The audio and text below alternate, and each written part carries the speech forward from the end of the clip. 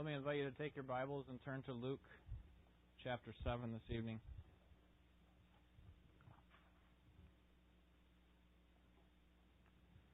Luke chapter 7. In chapter 7, verses 18 to 35, our passage for last week, we were asking the question with John the Baptist, who is this Messiah?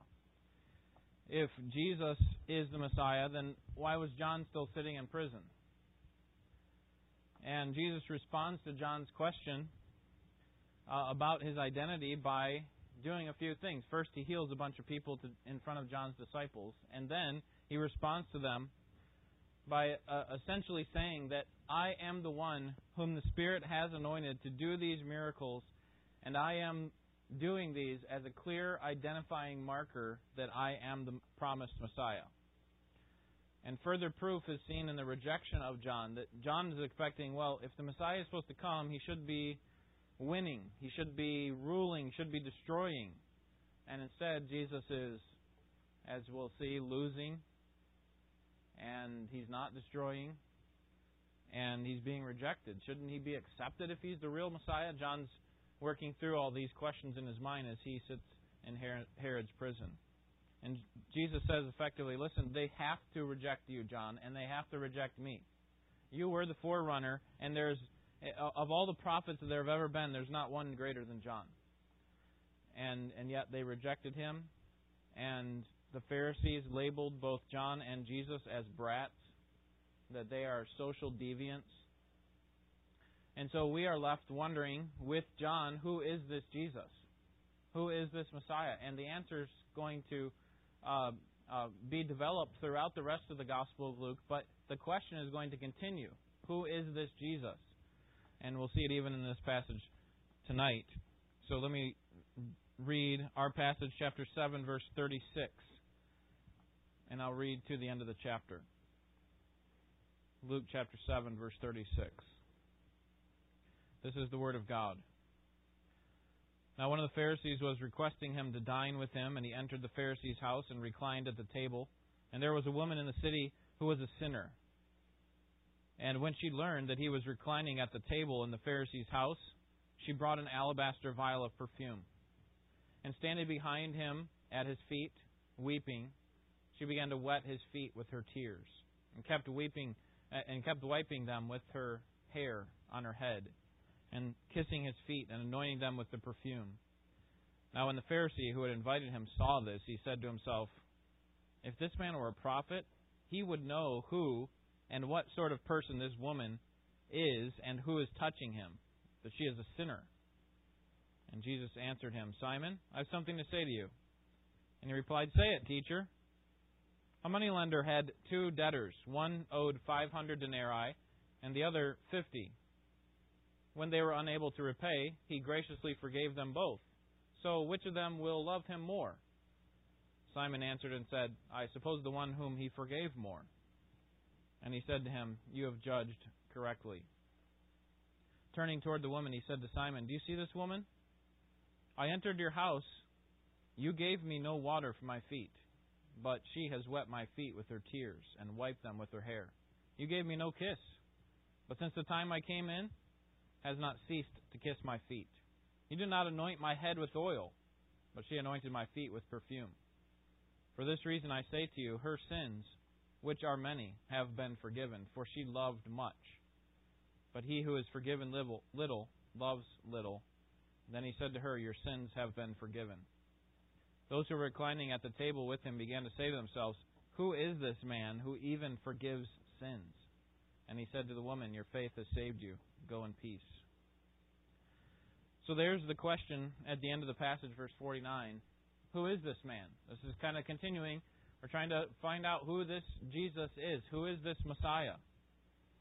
And Luke wants us to ask that question as Jesus now does something that only a Messiah could do, that only a Savior could do, and that is to forgive sins. In this passage tonight, we'll see that genuine saving faith recognizes its sin and responds with lavish love. Genuine saving faith recognizes its sin and responds with lavish love. We'll see the first part of that, or the second part of that statement first. Genuine saving faith responds with lavish love, verses 36 through 39. We're introduced to two new characters. First, Simon, a Pharisee. Simon invites Jesus to his house to have dinner. The text doesn't tell us why. It could have been a custom for a Pharisee to invite a visiting rabbi to a meal since he was teaching in the synagogue. You know, as he comes to teach in the synagogue, one of the ruling Pharisees of that synagogue says, "Hey, why don't you come over to my house?" It could be that Simon likes to rub shoulders with the elite. You know, did you hear who I had over the other day? I had Jesus of Nazareth, the one that everybody's talking about. He was at my house. It could be that Simon wanted to trap Jesus and make him look foolish.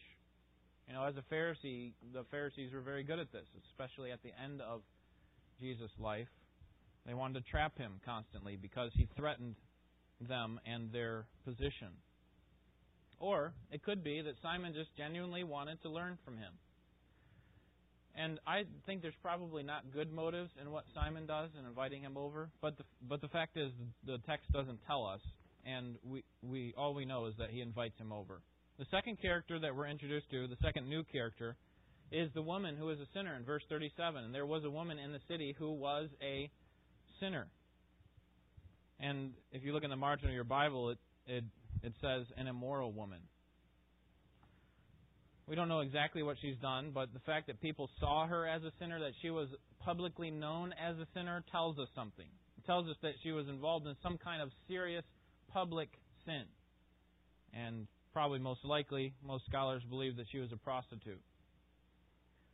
And apparently she hears news that Jesus is in town and that Jesus is eating at the house of Simon. And so she rushes to see him. And in verses 37 and 38, she enters his house. And this is kind of peculiar for us because we would think, don't you have a door on your house? You just let people walk in from the street, whoever wants to come in.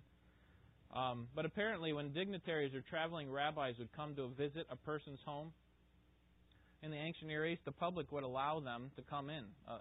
They would just allow, the individual would allow the public to come in and watch and just kind of see what's going on and observe. They weren't responsible to feed all the public. And so she comes. She comes to watch. And apparently she ends up behind Jesus, just listening in on what's going on at the table, watching. And then we find that she begins to cry.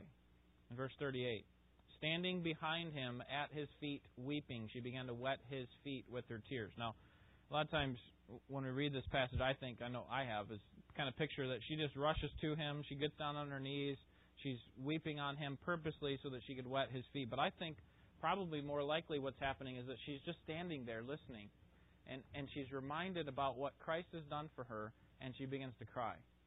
And as she's standing there, the tears start to fall on his feet, and she realizes what she's done. Now, we need to understand something about how they would eat a meal in those days, because if you came to my house and stood behind me and began crying, or if I did the same to you, we wouldn't. It wouldn't fall on our feet, right? There wouldn't be tears falling on our feet because we sit at a table with our feet in front of us. But in the ancient Near East, people would dine at a table that was near the floor. Okay, and I'll spare you the visual illustration, but basically they would lay on their left elbow on some kind of a cushion, and the table would be kind of a U-shaped table, and they would be doing this, and they would use their right hand to eat, and their feet would extend outward. So if we looked at it,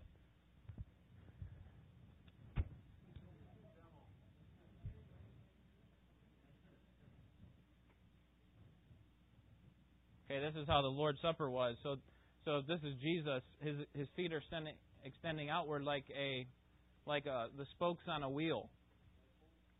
Yes.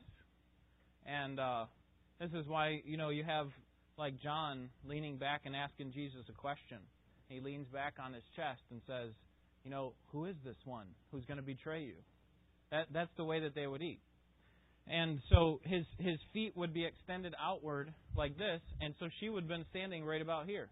Just standing right behind, listening to what's going on. His feet are away from the table, and she begins to cry. And she notices, I just got his feet all wet. And she doesn't have anything to clean his feet with, and so she decides to let down her hair and and began to dry his feet with her hair. Now, what you need to know about her using her hair is that that was a huge social faux pas for a woman to let down her hair except for in front of her husband. In fact, Jewish rabbis believed that women letting down their hair in public was on par with the most vile expressions of public nudity.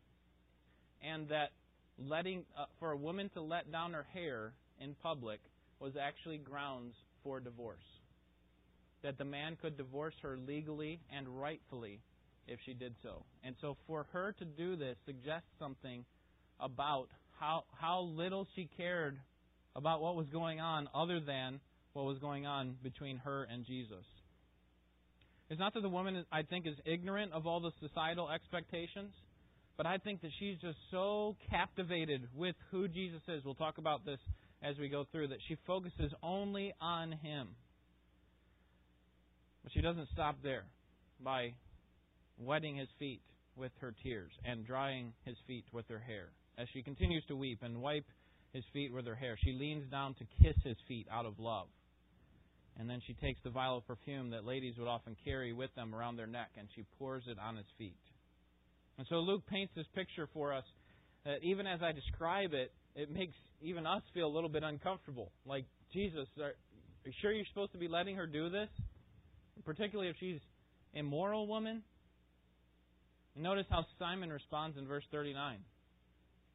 Now when the Pharisee who had invited him saw this, he said to himself, "Man, if this man were a prophet, he would know who and what sort of person this woman is who is touching him, and that she is a sinner."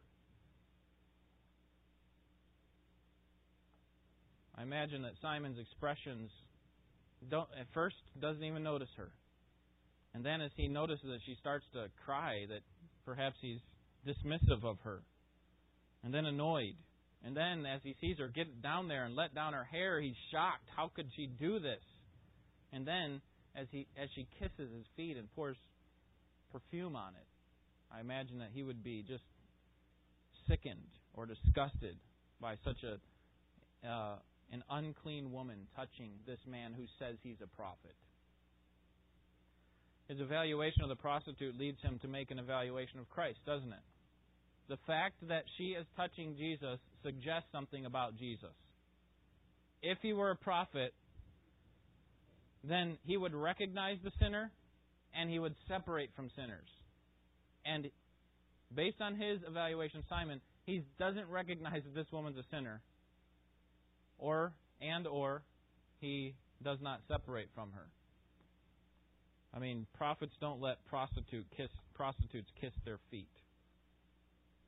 And so we have one viewpoint of what's going on here. We have one viewpoint of how we should evaluate the woman and how we should evaluate Jesus. But Jesus is going to give an alternative viewpoint, and He does so in verses 40 through 50, that not only does genuine saving faith respond with lavish love, we'll come back to that idea, but genuine saving faith, as expressed by the woman, recognizes its own sin. A person who is genuinely saved will recognize their own sin. Simon here is thinking that Jesus is not a prophet, and Jesus wants to show that He is a prophet. Notice the first way that He does that in verse 40. And Jesus answered him, "Simon, I have something to say to you." And all that follows really is a response to this confusion in Simon's mind, right? Simon's thinking something. This can't be a prophet. And Jesus responds to what Simon's thinking without Simon verbalizing it. Tells us that Jesus is a prophet. In fact, He's more than a prophet. And as He often does, in order to make His point, He uses a parable in verses 41 to 43. Again, we have two characters. One with a large debt, one with a reasonably sized debt. Okay, the first one has a debt of, notice the end of verse 41, 500 denarii, and the other 50 denarii. If you look at the margin of your Bible, denarii is 1 day's wage. And so 500 denarii would be 500 days of labor. And if you consider that they would only work probably 6 days a week because of the Sabbath, that would be close to 20 months of wages. So for an average Michigan worker, that's $85,000. So one debtor owed $85,000 in debt, and the other owed 50 denarii, which is 50 days of wages, about a couple months. And so what would that be? And just if we use the same averages. Instead of 85,000, 8,500, right? So you have two hugely different debts. And yet, notice what happens. Verse 42. The moneylender, even though they were unable to pay, the moneylender graciously forgave them both. And so Jesus asks, who loves more? The one who is forgiven $85,000 or the one who is forgiven $8,500? Both significant debts. Both we would love to be freed from. But who would love more? And the point of the story, obviously, is the one who had the larger debt forgiven. And that's what Simon says. The one whom he forgave more. In other words, the one who had the larger debt. But now Jesus takes it a step further. So just in case Simon can't connect the dots here, Jesus is going to connect the dots for her. He wants to show her the application of this parable that he's using to the woman that's weeping on him and letting down her hair and kissing him and pouring perfume on him. And he contrasts the woman who is a sinner with Simon. Notice how he contrasts her. First, with the washing of feet, verse 44. Turning toward the woman. You can kind of imagine that she's in the background at this point, and now Jesus turns towards her. And he says, you see this woman? You see her right here? I entered your house, Simon, and you gave me no water for my feet, but she has wet my feet with her tears and wiped them with her hair. It would be common courtesy to have a servant wash Jesus' feet. That is, if you were the owner of the house and you had a guest come to your house, you would have a servant wash the feet of the guests. It would be similar to what you do when someone comes over your house in the winter. You take their coat. It's common courtesy, right? And for Simon to do that would have just been normal. And yet, not only does she do this, but she goes beyond this. In fact, not only did he not do that, let me step back a little bit. Okay, instead of providing a servant to wash Jesus' feet, he doesn't even give him water. The second best thing to do for a guest of your house was to give them water. Let them wash their own feet. Okay, you got to remember that they're walking around in a dusty climate and a dusty area, and their feet would have been dirty from all the walking, and that was just common courtesy to provide the water or to provide the servant as well. And so he says, you haven't even done that, Simon. You haven't even given me the basic courtesy. And you know what she's done? She hasn't provided water for me. She hasn't, been the one that came down and washed my feet. She did more than that. She poured out her lavish love on me because she recognized who she was. Second contrast is regarding a greeting kiss. Verse 45. You gave me no kiss, Simon, but she, since the time I came, has not ceased to kiss my feet. Okay, so it was custom, maybe not for every guest, but for honored guests particularly, that you would kiss the honored guest on the cheek. Okay, you remember Judas does this as a sign that he is a friend of Jesus. The one whom I kiss, that's the one. So he's saying, listen, I have a close relationship with him. Recognize this, and that's the one that you can go and take into custody. And he says, listen, Simon, you didn't even do that. When I came into the house, you gave me no water for my feet. You gave me no kiss. And you know what she's done? From the time that I have been here, she has not stopped kissing my feet. So it's not that she just gave him one simple kiss that you would give to an honored guest. Instead, she hasn't stopped kissing. She's kissing my feet. She's poured out her lavish love. I don't know if you've thought about other cultures, but having been to Uruguay, I now have. Well, what would you say to Archie Perez if he told you that you had to kiss him on the cheek when he greeted you at the airport when you came to visit him in Uruguay? Would you be okay with that? I mean, that's not a really degrading thing like, oh, he thinks he's better than me. That's a cultural thing. That's what they do there. But what if Archie said, when you arrive at the airport, you need to kiss my shoe? Or even worse, when you arrive at the airport, I'm going to take my shoe off, and you need to kiss my feet. I mean, I can't think of too many things more degrading than kissing a person's feet. You see the contrast? Simon, you did something that deserved common courtesy, that demanded common courtesy. And here's this woman. You didn't do it. And yet, here's this woman who shows her lavish love by doing one of the most despicable acts of service a person could possibly do. The third contrast is regarding ointment. Verse 46, you did not anoint my head with oil, but she anointed my feet with perfume. Dinner hosts would anoint their honored guest at the table as a sign of honor. We don't think about this a whole lot. We don't really picture this. But if you consider Psalm 23, this is exactly what God promises to you as His child. Listen to this, Psalm 23:5. You prepare a table before me. You have anointed my head with oil. My cup overflows. All three of those images describe a dinner event that we're having with God. And the psalmist says, you prepare this beautiful table for me, and as I'm sitting at the table, you anoint my head with oil, and you overflow my cup. That is, just gives me abundance of good things. And the point is that honored guests would have their heads anointed with oil. And Jesus says, Simon, you didn't honor me. You didn't honor me. But by contrast, this woman has not stopped anointing my feet. She's kissed my feet. Now here she is anointing my feet with perfumes, or with perfume. And so now Jesus wants to kind of drive it home to Simon who she is.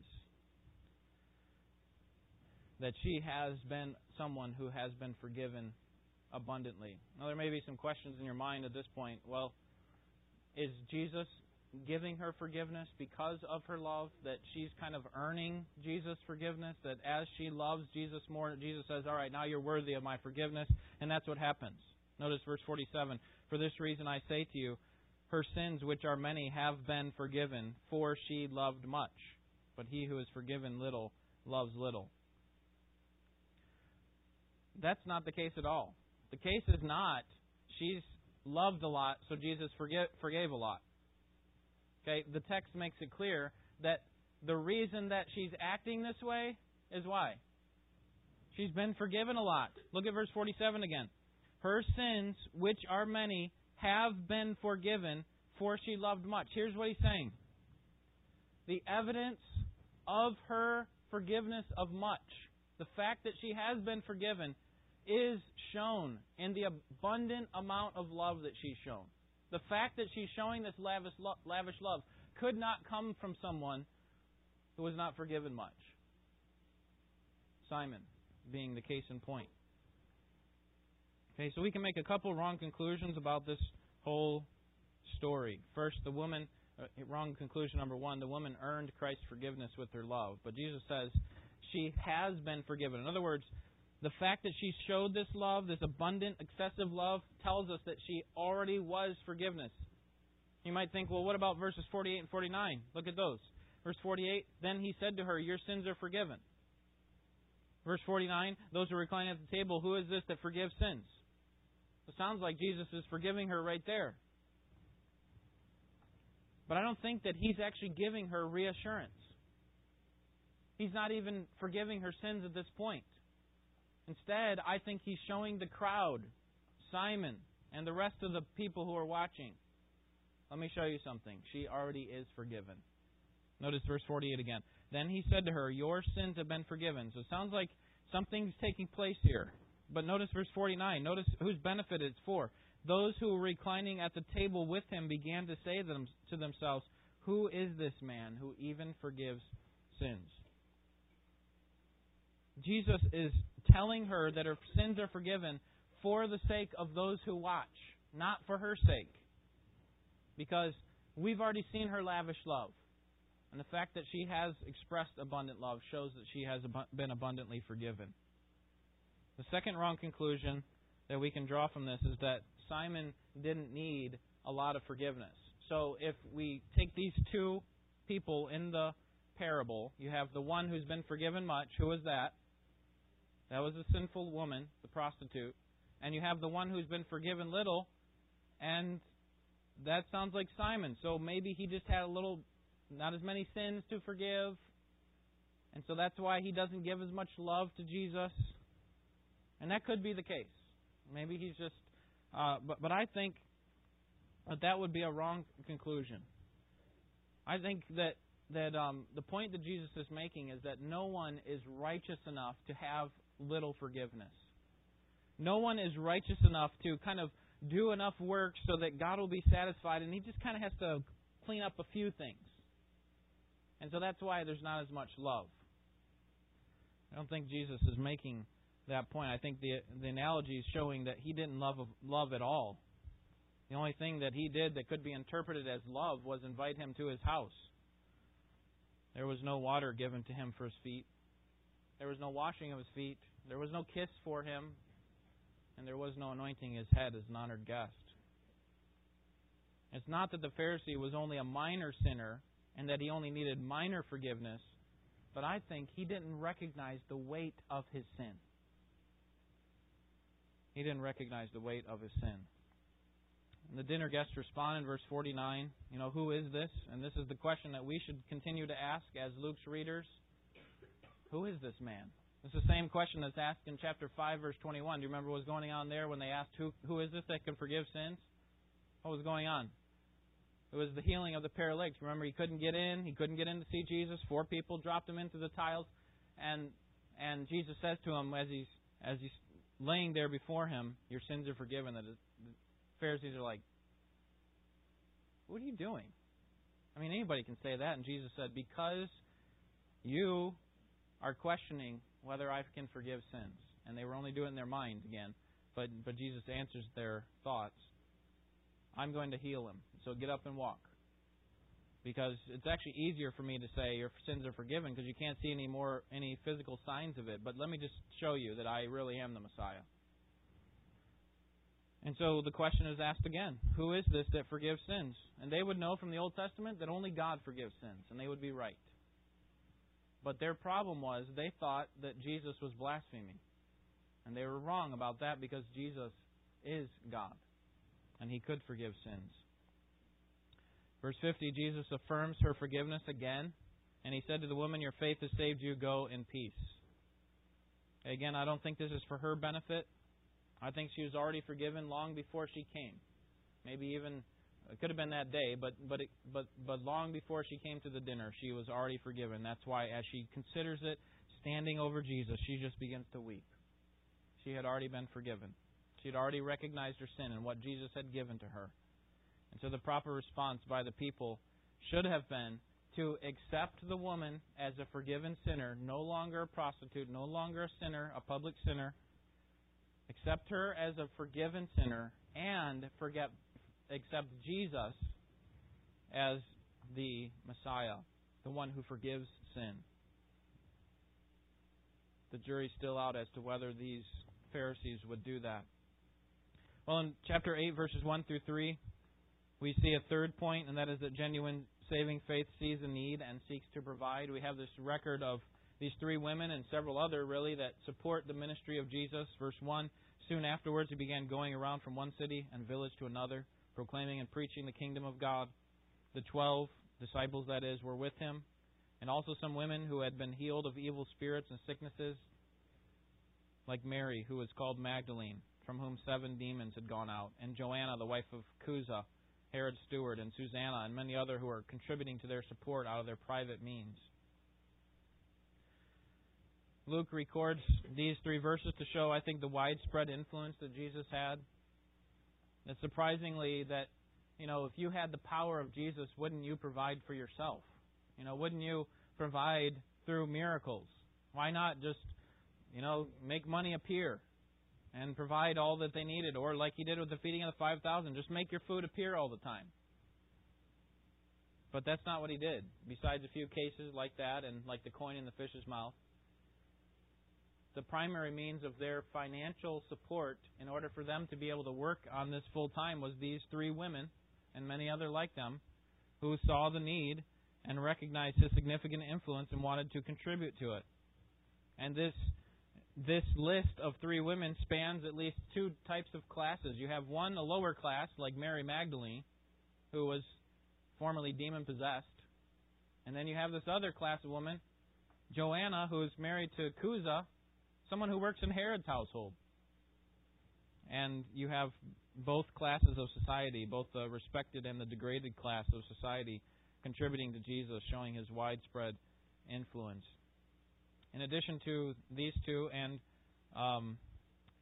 Susanna, there are literally many other women who support Jesus' ministry. Notice verse 3, and Joanna, the wife of Chuza, Herod's steward, and Susanna, and many others. And that in the Greek, that's in the feminine, so it really is many other women who are contributing to their support through their own private means. So genuine saving faith sees a need and seeks to provide. So what we have here is that those who have been genuinely forgiven will recognize their own sin and respond to Jesus with lavish love. And I don't know about you, but I identified most with Simon in this story. Because sometimes when I think of my sin, I think, I have been forgiven little. Maybe that's the reason why I don't love as much. But I just want to encourage you tonight, if you have been saved for a long time, that everyone has a great testimony. Everyone has a great testimony of salvation because everyone is a notorious sinner. There is no such thing as a bad testimony. Right? You were resurrected from the dead, spiritually. We tend to think that unless we're saved from a life that was, tiptoeing on the edge of hell, then we don't really have that good of a testimony. In other words, if I were like the Apostle Paul, a murderer, or like this woman here, a prostitute, and then God saved me, man, I would shout from the top of the hills, Jesus saves. Jesus saves. But, I was saved when I was young. God didn't really save me from much. But I would suggest to you that type of thinking has to be seriously challenged. And the reason for that is because we tend to think, like Simon, that we were only mostly dead when God saved us. It's more like a reviving. Like we had a little bit of life there and we just need someone to kind of hit us across the face and wake us up. We think our minor sins kept us from tiptoeing on the edge of hell, but the Bible says that we were all dead in our trespasses and sins, weren't we? All of us. And that our sins, no matter how seemingly minor, caused us to stand, I think, on the edge of hell where God rescued us. I don't care whether you were saved when you were 50 or when you were 25 or when you were 5. You were God's enemy. You were deserving of God's wrath. And yet God condescended to you in the person of Christ and caused His Spirit to be poured out on you so that you could be rescued from floating lifelessly in the sea of destruction. And He regenerated you, which means that He imparted life to you who once were spiritually dead. That's what He did for you. Christian, you have a great testimony of salvation. And we tend to think of the dynamic testimonies of other people and think, man, when you look at all the things that God saved them from, imagine it like it's just a huge pile of trash. God really just had to bring in a bulldozer and get rid of all their junk. But for those of us who are saved, maybe not out of a life of deep sin, then our trash that needs to be removed is more like a few orange peels. Trash, yes. But, it's kind of sweet smelling. And it's almost a pleasure to get rid of it. And it's still got some use, too. You kind of use the orange zest. Right? That's how we see ourselves, isn't it? And yet, when we recognize that Christ saved us, that we were once dead, that God raised us from the dead, we have to consider that we have a great testimony. What was harder for Christ to do? To raise you who were dead, or to raise someone else over here who was really, really dead? Right? Which one is harder?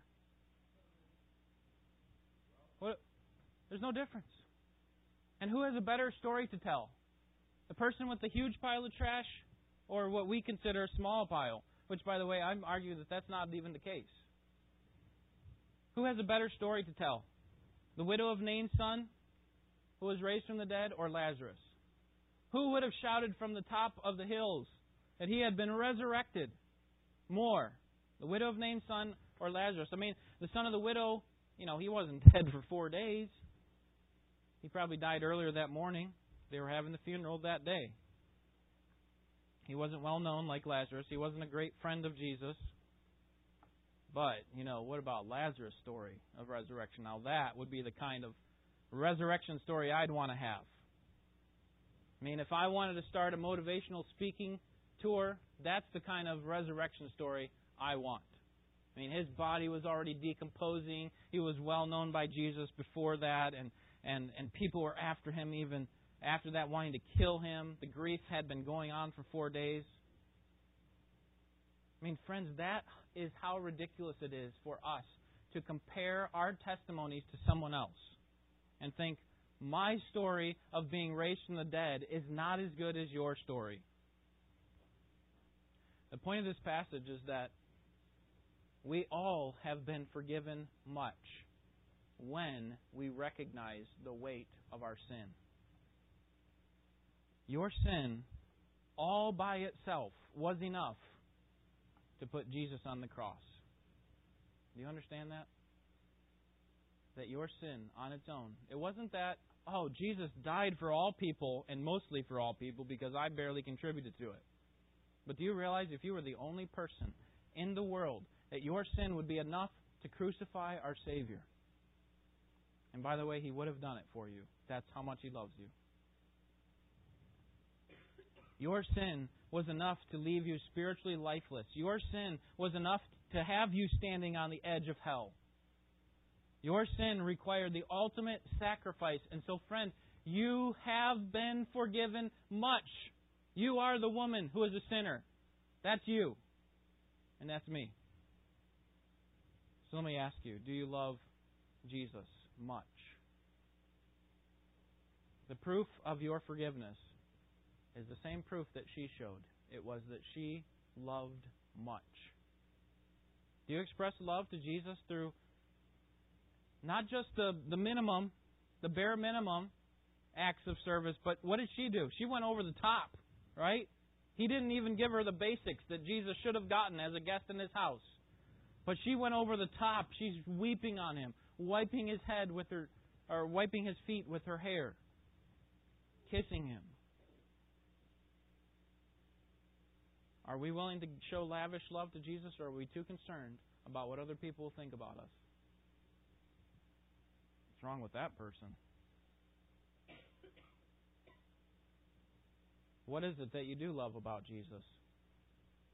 Suppose you get home tonight and your neighbor asks you, why do you make such a big deal about Jesus? What is it about you and Jesus? Would you be able to tell them? Would you be able to give them an answer? How long would you be able to talk about Jesus? How long would you be able to express what you do love about Jesus? Well, our hymn book is full of songs, people whose hearts overflow because of their love for Jesus.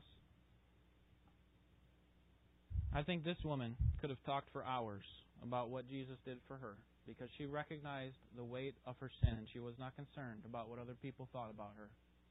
She was concerned about Jesus and her relationship with Him. She recognized the enormity of her sin and what He had forgiven her of. And as a result, she poured out what looked like to be excessive love. But really, for the King, it's not excessive at all, is it? The very least that we can do with ourselves. Those who have been forgiven much, I would say it this way, those who recognize their sin, that they have been forgiven much, every single one of us, will love much. Let's pray.